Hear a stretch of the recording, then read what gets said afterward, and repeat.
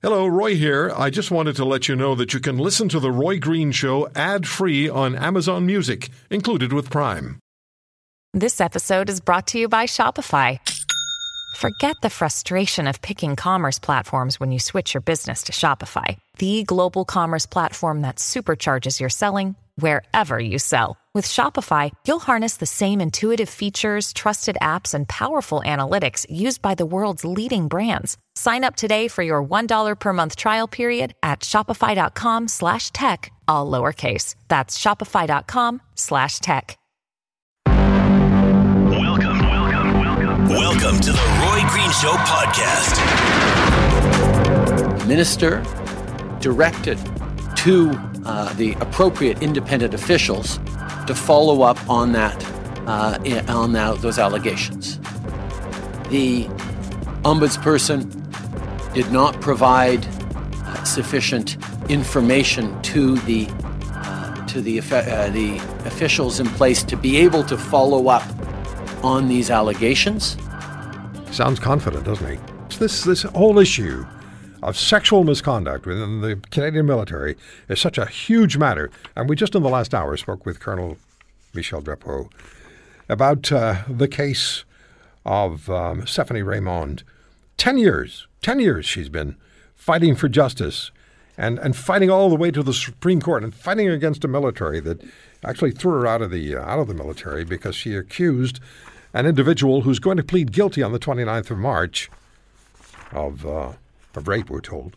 Erin O'Toole, he's the leader of the Conservative Party of Canada, former Veterans Affairs Minister, former member of the RCAF. And Mr. O'Toole, before we do anything else, I want to talk to you about this issue, but before we do anything else, I want to make it understood that unbeknownst to you, at another time, I spoke with people with veterans in this country, veterans organizations, and they had nothing but good things to say about how you treated them, how you dealt with them, and this was totally divorced from what we're talking about today.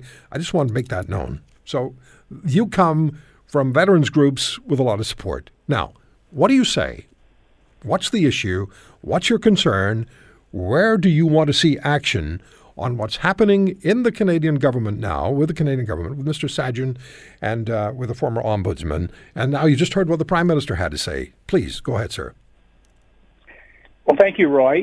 It's clear that many women have been failed by this government, by the Canadian Armed Forces, and by a system over the last number of years that has allowed harassment and sexual misconduct allegations to sit out there with no action. And I've said a few times over the last month, we need to make sure that people like these women who put their country first, who are willing to put their life on the line for their country, has a country that stands behind them and has their back. And that hasn't been the case. And the fact that Mr. Trudeau, you could hear him, he knew about this allegation, he and Mr. Sajjan, for 3 years, Roy.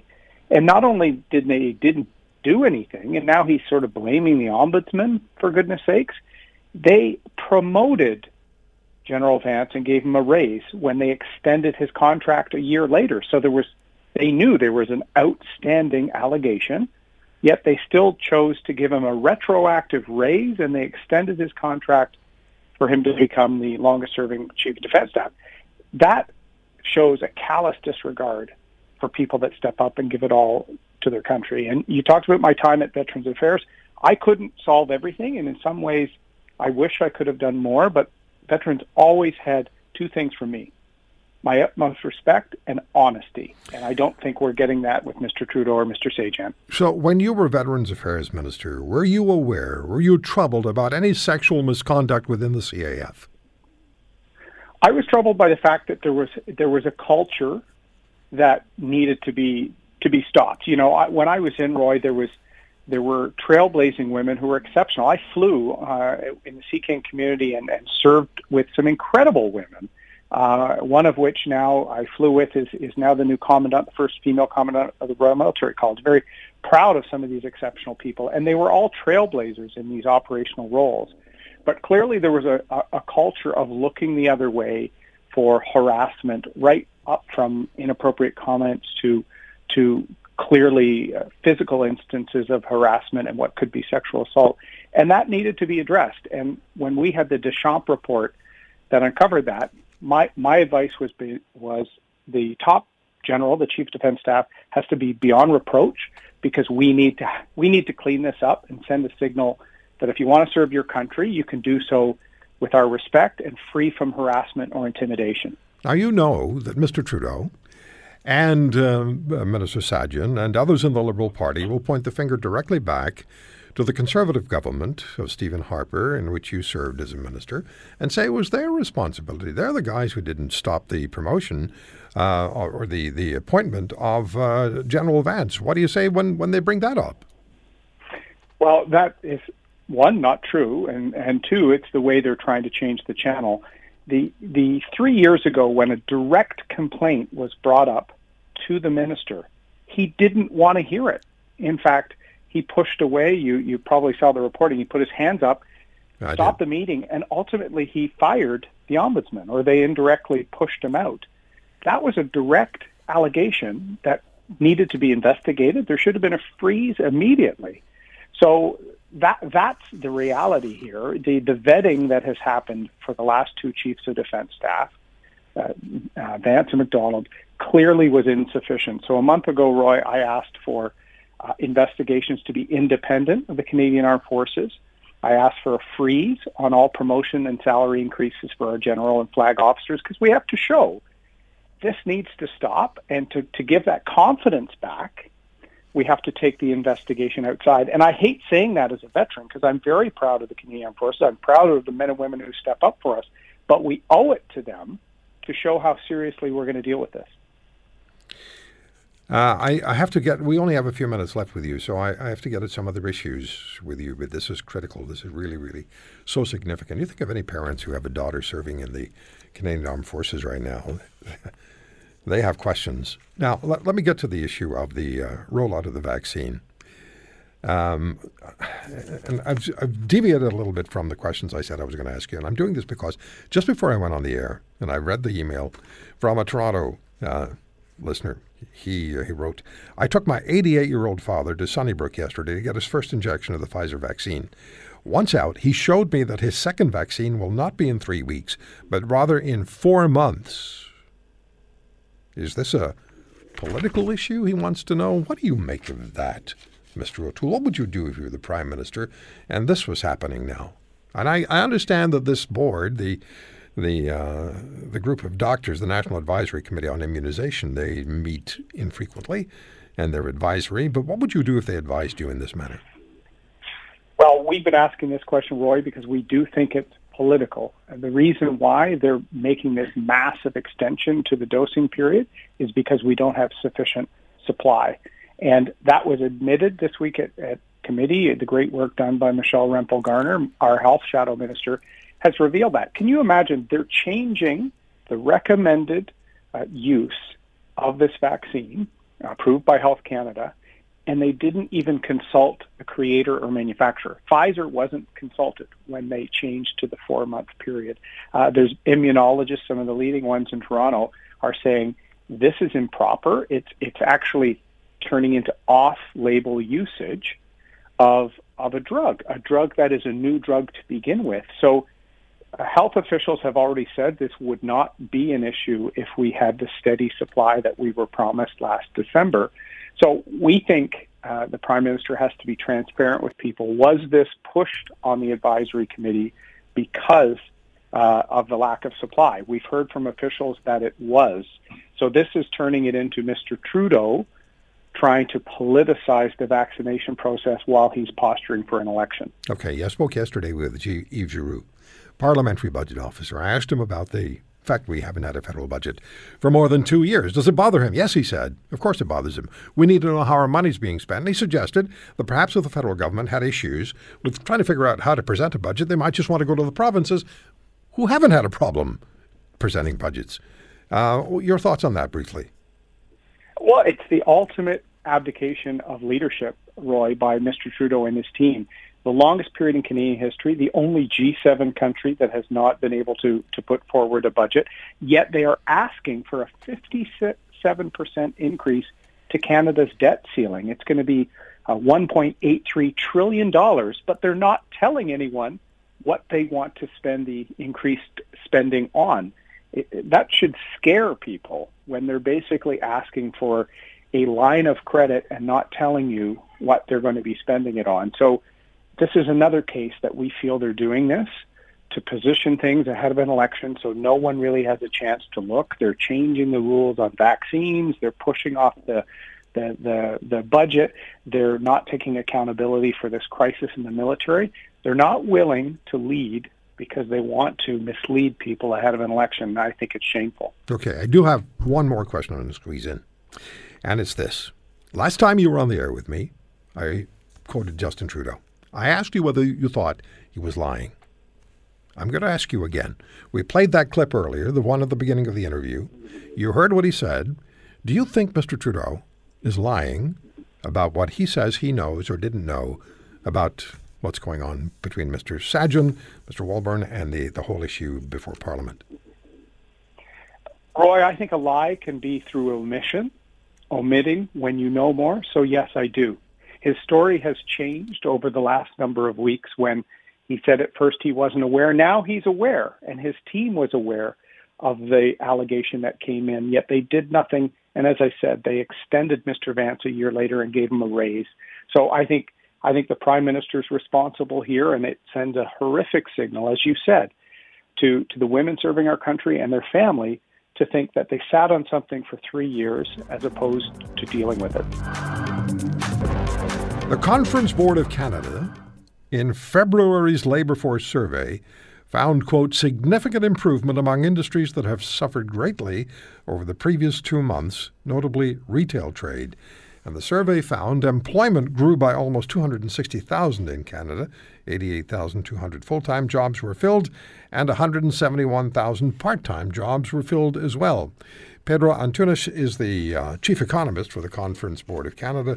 He's back with us on the program. Mr. Antunes, thank you very much for the time. Those numbers surprise you? Well, we were pleased to see the rebound in the February numbers. We had a big jolt as two provinces in particular had shutdowns in December and January, and that was Ontario and Quebec. And we saw, essentially well over 200,000 jobs lost in January.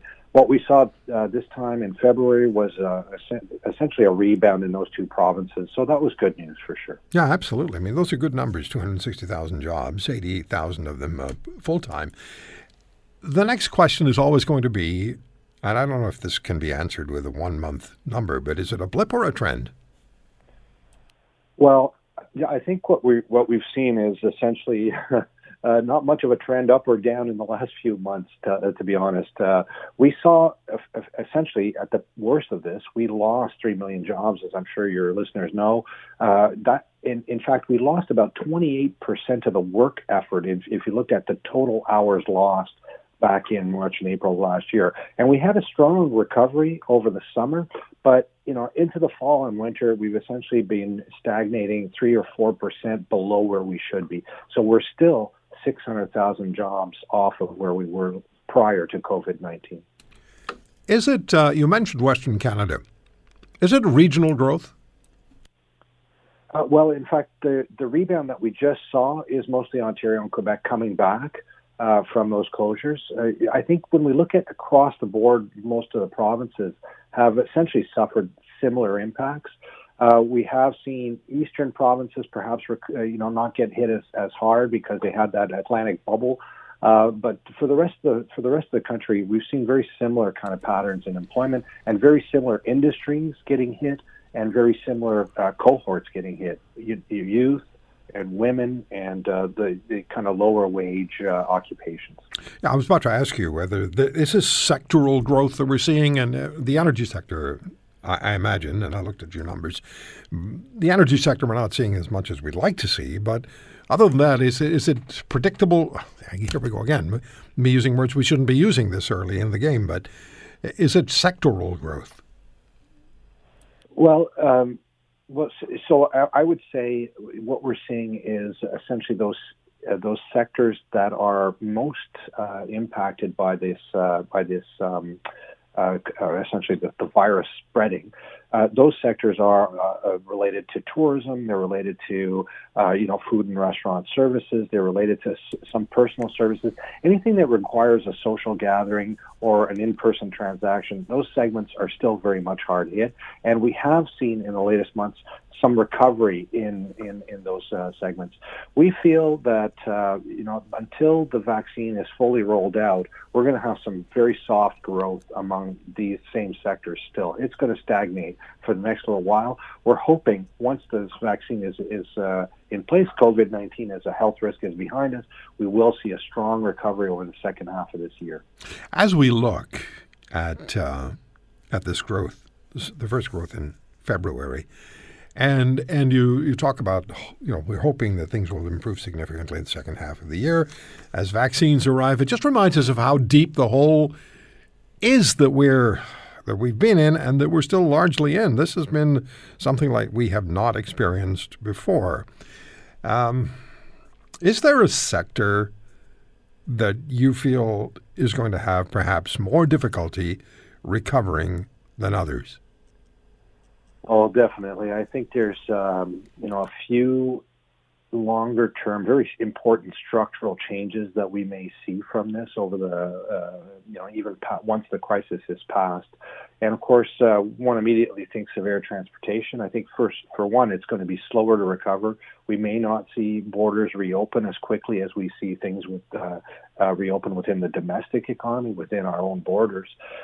So definitely air transportation is one. When you think about air transportation and the hit that may be lasting, in fact, you also think, of course, of aerospace manufacturing, which is an important industry here in Canada. And there are other structural changes that I think are going to be with us. For instance, telework is, I think, here to stay.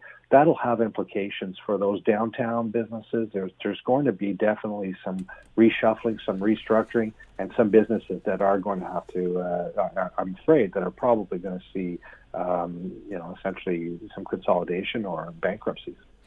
If another lockdown were to occur, and it's been talked about, and it's been talked about for Ontario potentially, with the Ontario Science Table calling for exactly that.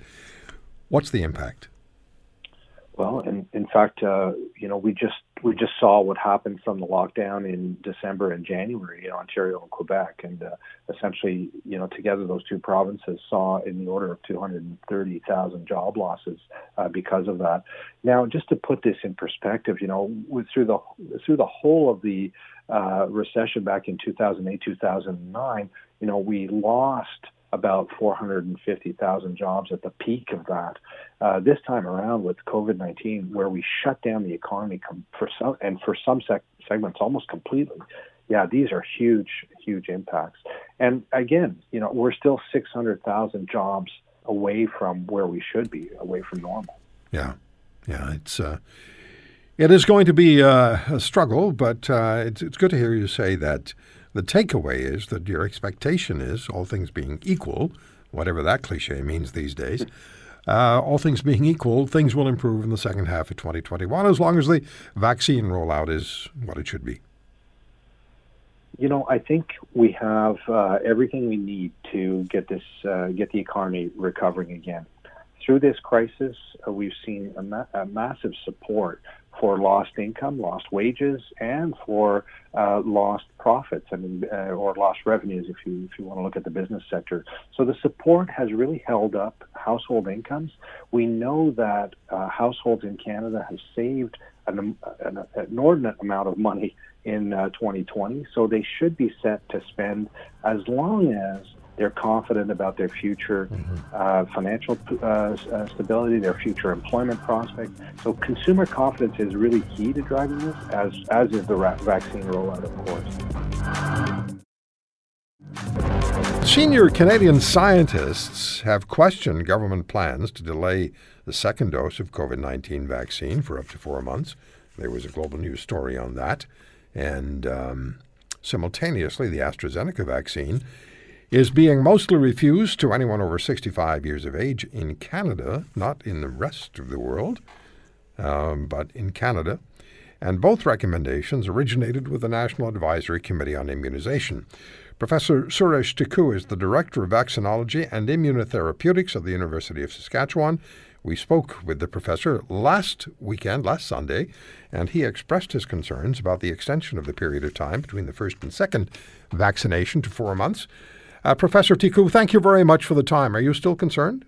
My pleasure. Yes, I'm still concerned. And the reason for that is that I'm looking at the same data. All experts are looking at the same data which the provincial and the federal officials are pointing to, and the data does not support this 4-month delay in the second vaccination. Would you say that the first vaccination, receiving a first vaccination, like my listener in Toronto's 88-year-old father received, he now has to wait until July for the second one. He received that other one, what was the date? Anyway, he received the first one. He has to wait until July. Is that first one going to provide enough protection for him, or should that second vaccination be delivered much sooner? If you see the data, the real-world data, the efficacy of single-dose vaccine is about 50 to 60% in 70 years and old, compared to over 95% with 2 doses after 5 to 6 weeks. This is the real-world data. So if after 5 or 6 weeks it is only 50 to 60 percent, so certainly, although we don't have real data about duration of immunity, but if you see certain publications, it's suggesting that it's getting down or declining after 6 weeks. So to me, it's really troublesome to see this recommendation when it's does not appear to be supported by any research data. And Canada is the only country in the world doing this, right? That is correct. That's the only country in doing this except UK, which only did for one vaccine initially, AstraZeneca vaccine, and then they had extended up to 12 weeks. But again, there has been a lot of criticism of that, and British Medical Council has really requested them to revisit that because of all the real data which is coming. This real data just came about a week or so ago. And I think in the next 3-4 weeks, more data will come, and that should really tell whether this 16-week really is going to work or it's going to create more problems. Okay, but if I understand you correctly, you have concerns about the age of someone. So in the case of my Toronto listener, his 88-year-old father, the fact that he's 88, received one vaccination, has to wait now until July for the second one, that concerns you. The age and the time factor concern you. Yes. First thing first, my first concern is for everybody. Right, of course. But particularly with the vulnerable people, because those are the people, old age people, radicalized people, marginalized people, and people with existing conditions. Those are the people who we have seen the most deaths in the last 1 year. And even today, the federal government public health officer accepted that we have failed in protecting the vulnerable population in the last year. But what I'm saying is that we should not fail again. Rely on that real world data. Did it surprise you that this advice or this suggestion or whatever we want to call it, the green lighting by the National Advisory Committee on Immunization to extend the time period between the first and the second vaccination to 4 months, did it surprise you that politicians, that governments almost immediately said, yeah, that's what we'll do? Yes, a little bit, because what National Advisory Committee is saying that, this is only the recommendation, this is not the rule. So it's up to the provincial governments, and we will check every day and change it. It creates a lot of confusion in everybody. Yes, it does. And the politicians want anything from anybody to go for whatever they want to do. Yeah. And when we look at the AstraZeneca story and the suggestion again by the National Advisory Committee on Immunization that the vaccine shouldn't be used on those over 65 years of age. Right. So now we have people who are under 65, I think between 60 and 65, receiving the vaccine when our focus has been to provide protection initially, right away, for those over 80. They're now waiting. And plus, you tell me what you think, Professor Tikku, but doesn't the fact, what if the suggestion is made that a vaccine is not good for a certain age cohort, is that not just going to raise vaccine fears among people who are already unsure? That is correct. And if you see, this AstraZeneca vaccine right now is used in Europe and in UK. And I think this month, by the end of this month, there will be enough data in US to get it licensed in US. So they all are using it over 65. What I'm trying to say is that there is enough data as of today to show that it's working very well in 65 years and old. So on one hand, we have the data and we are giving recommendation below 65. On the other hand, we don't have much data and we are giving recommendation to 16 weeks for second dose. I don't get it. No, I don't either. So, and I understood what you said. I'm not always, when it comes to scientific explanations, I'm usually lost. But I understood what you said. So we have data that says that the AstraZeneca vaccine is acceptable, is positive for people 65 years of age and older, but we're not providing it to them. But we don't have data to suggest that extending the period between the first and second vaccine to 16 weeks, we don't have data on that, but we're doing that. So we're doing it. We're driving forwards while looking out the back window. Call only creates confusion. Which we do not want right now because there is already enough confusion. Yeah. What do you think is going to happen now? I don't know, because I think because of all these letters and the concerns raised by eminent scientists and eminent immunologists and virologists and vaccinologists, I think the governments, particularly the advisory committee and federal government officials, will have to revisit this and provide the data, because till they provide the data which they are claiming, nobody is going to believe what they are saying. Yeah.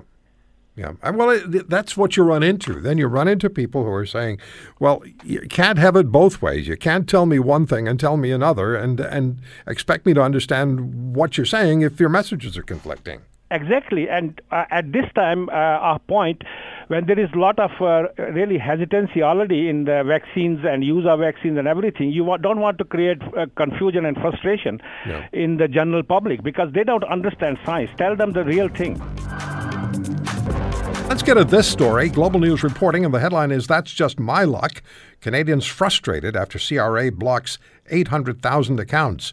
Canadians are taking out their frustration on social media after CRA locked roughly 800,000 online taxpayers' accounts on Saturday. So what in the heck is going on and why? This is not the first time that our federal government has run into issues with accessibility, online accessibility. David Fraser is a partner at McInnes Cooper. He's one of Canada's leading internet technology and privacy lawyers. He's the founder of the Canadian Privacy Law blog.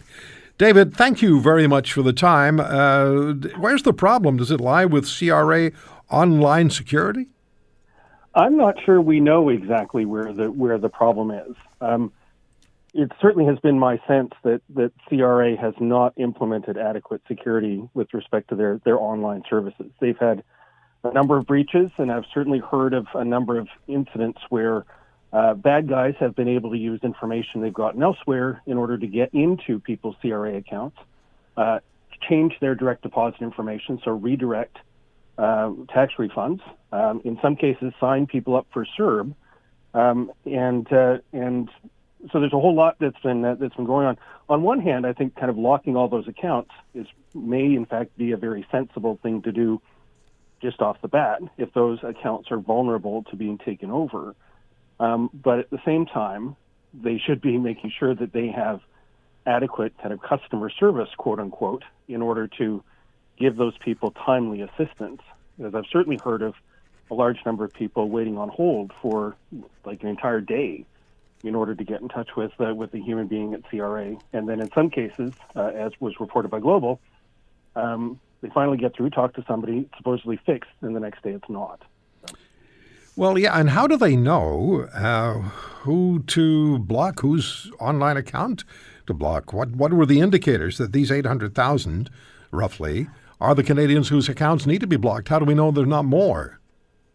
I'm not sure, and they're not telling, and I wouldn't be surprised if they would never tell. Certainly, it's not uncommon for organizations to notice patterns of suspicious activity and then to take steps to mitigate against that. So those might have been accounts that were associated with some other data breach, where a company had lost information, reported that loss to CRA, and CRA has locked those accounts down as a precaution. But that would be speculating.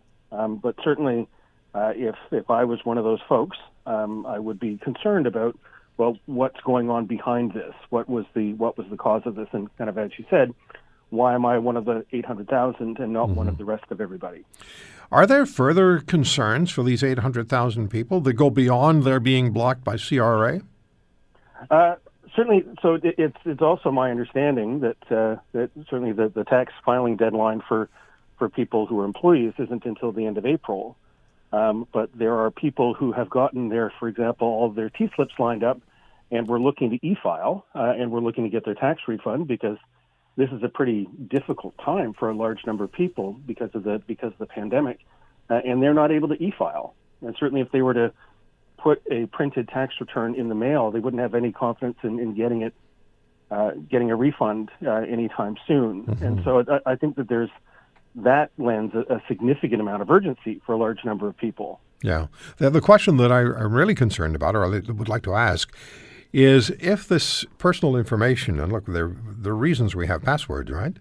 As you know far better than I, if their information with CRA is compromised, might their information be compromised in other areas as well, other dealings they have, maybe with commercial institutions, with banks, and so on? Oh, absolutely. So if you think of the information that particular Department of Government has about individuals, that's probably your most sensitive information, and that would be all the sort of information that would be used for all kinds of mischief, identity theft, and fraud. So they would know not only your social insurance number, obviously, your name, your address. They would know your employer. They would know your banking information. They would know all of your investments and everything else like that. And so somebody who's able to get into one of those accounts and pull out information could not only do mischief on your behalf with CRA, but could also do a lot of mischief in other places. Absolutely. Mm-hmm. I just found this post by CRA to be a little self-serving.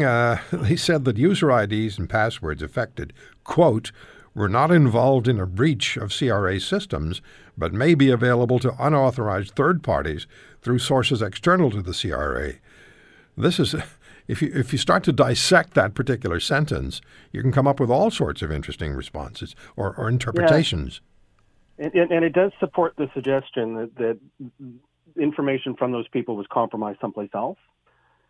And so they're locking out those accounts as a precaution. Mm-hmm. But in this day and age, and I don't envy them the position that they're in. Certainly, I don't think they were particularly known for customer service before the pandemic. Now all their employees are having to work remotely. Everybody else is trying to do things electronically. They have always been set up so that you could get yourself a CRA account without actually kind of presenting yourself in person with any ID or anything else like that. So if anybody has your last year's tax return, they have enough information to go in and create a CRA account on your behalf or change your existing CRA account. And that's an unpleasant situation to be in. That's not the highest level of authenticity or security. But are they, in a pandemic, asking people to go to a Service Canada office and show some ID is kind of off the table as well. So it's a tricky spot to be in. Hopefully these folks won't be too inconvenienced, and I do think that CRA needs to step up and support as many of these people as they can. Do you have any concerns that the same may be true of other ministries? Because we have, as I said at the beginning of the segment, as you well know, again, far better than I, the federal government has had previous issues where there have been problems with identity and passwords and confidentiality. Oh, absolutely. And so, cybersecurity is an issue across the board, public sector and private sector. And there are bad guys who are looking to do all sorts of mischief wherever they can find information and wherever they can find something of value. So there isn't a legal requirement for any of these departments to notify even the Privacy Commissioner. There's a government policy that says they have to. And once a year we hear stats out of the Office of the Privacy Commissioner about a huge number of data breaches, but we almost never hear the details of them. Kind of what's the cause? Have they actually kind of gone and tried to address the root causes, which is something that businesses have to do, something that I work with businesses to do regularly? Right.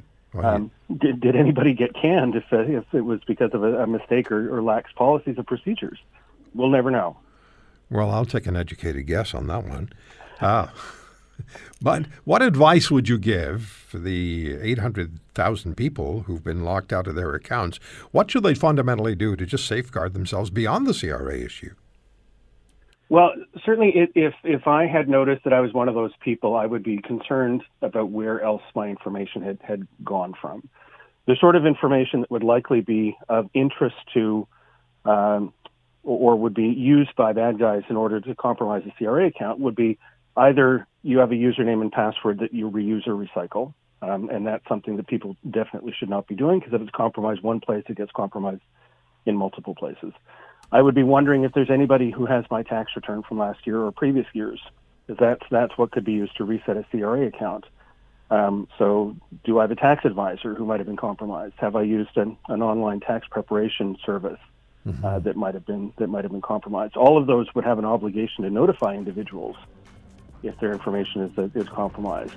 But presumably many of these people haven't gotten such notices. Otherwise, all those dots would be connected. Thank you for listening to today's podcast. If you want to hear more, subscribe to The Roy Green Show on Apple Podcasts, Google Podcasts, Spotify, Stitcher, or wherever you find your favorites. And if you like what you hear, leave us a review and tell a friend. I'm Roy Green. Have a great weekend.